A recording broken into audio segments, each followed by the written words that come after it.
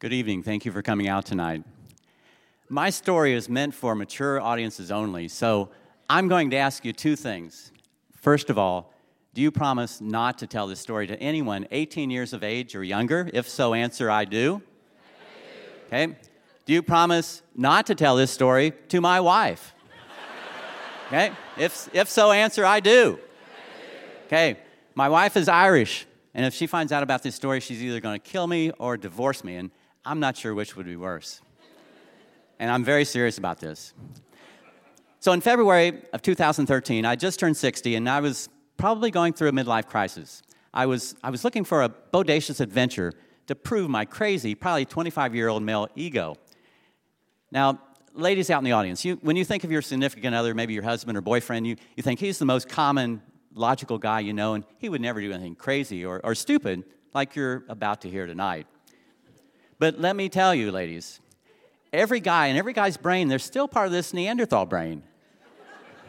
And sometimes that Neanderthal brain will grab hold of your significant other and grab hold of his body and his mind and cause him to do really crazy and stupid things sometimes.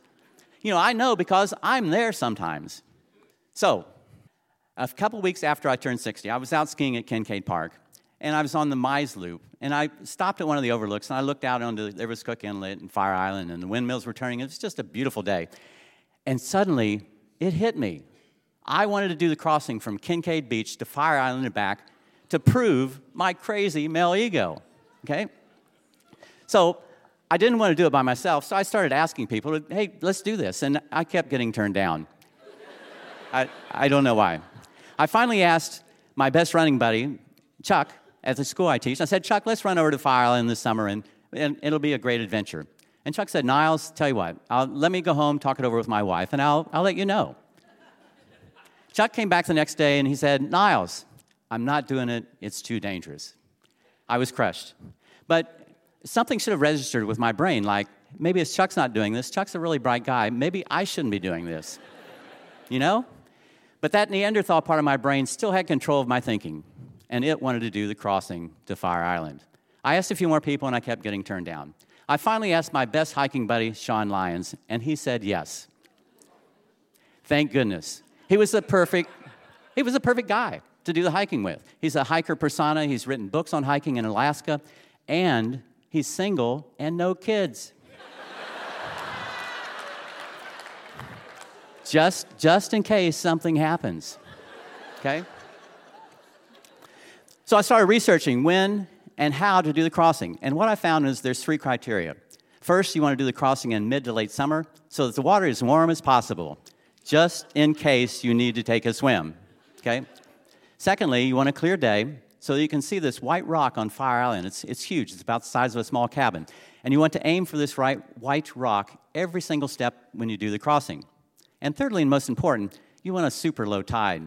So when you combine these three, you're looking at either doing the crossing either sometime during July or August, okay? So on July 22nd, 2013, Sean and I were set to do the crossing. Low tide that day was going to be a negative 8.43 feet, super low tide, and it was to occur at 1:30 p.m. on a Saturday afternoon.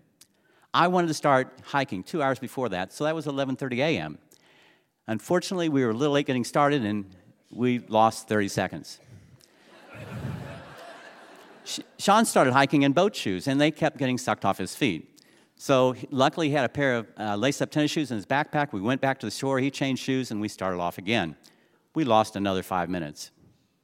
So initially, the mud flats are this quagmire, this ugly gray slime that has the consistency of a thick pudding, and it's 12 to 18 inches thick.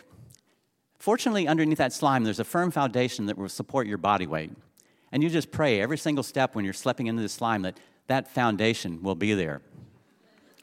And this continues for about half a mile. After that, it turns into a nice, beautiful sandy beach that's very firm. You can walk or run, or you could even ride your fat tire bike on this middle section, and it's 2.5 miles long. The last half mile before you get to Fire Island turns back into Cook Inlet slime. We finally reached the rock on Fire Island, and it's right at low tide. We're excited to be there. We're doing some high fives and everything, and we're so excited to be there.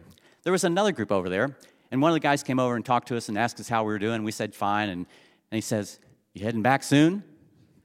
And I said, yes, we're right behind you, and he took off. Well, the trip back is similar to the trip over. You have a half mile of muck on either side and then 2.5 miles of firm sandy beach in the middle, and it's a beautiful day. And Sean and I are both more relaxed. We were following their footsteps from the trip over, and we're both taking lots of pictures, Sean more than me because he's a professional photographer. And then my phone rings. Ding, ding, ding, ding. Oh, shit, it's my wife. Hi, honey. How you doing? Oh, good. You? Yeah. I'm doing some shopping downtown. I should be home in a little bit. Yeah, okay. Love you. Bye-bye. Thank goodness she didn't have Find My Friends app on her cell phone. When you're out there doing the crossing, you don't see the ocean because of the curvature of the earth, so you don't see the ocean at all. And right before I got to the last little stream crossing, before I reached the beach at Kincaid, I look off to my left, and 50 feet away, it's 100% water. And I said, oh my gosh.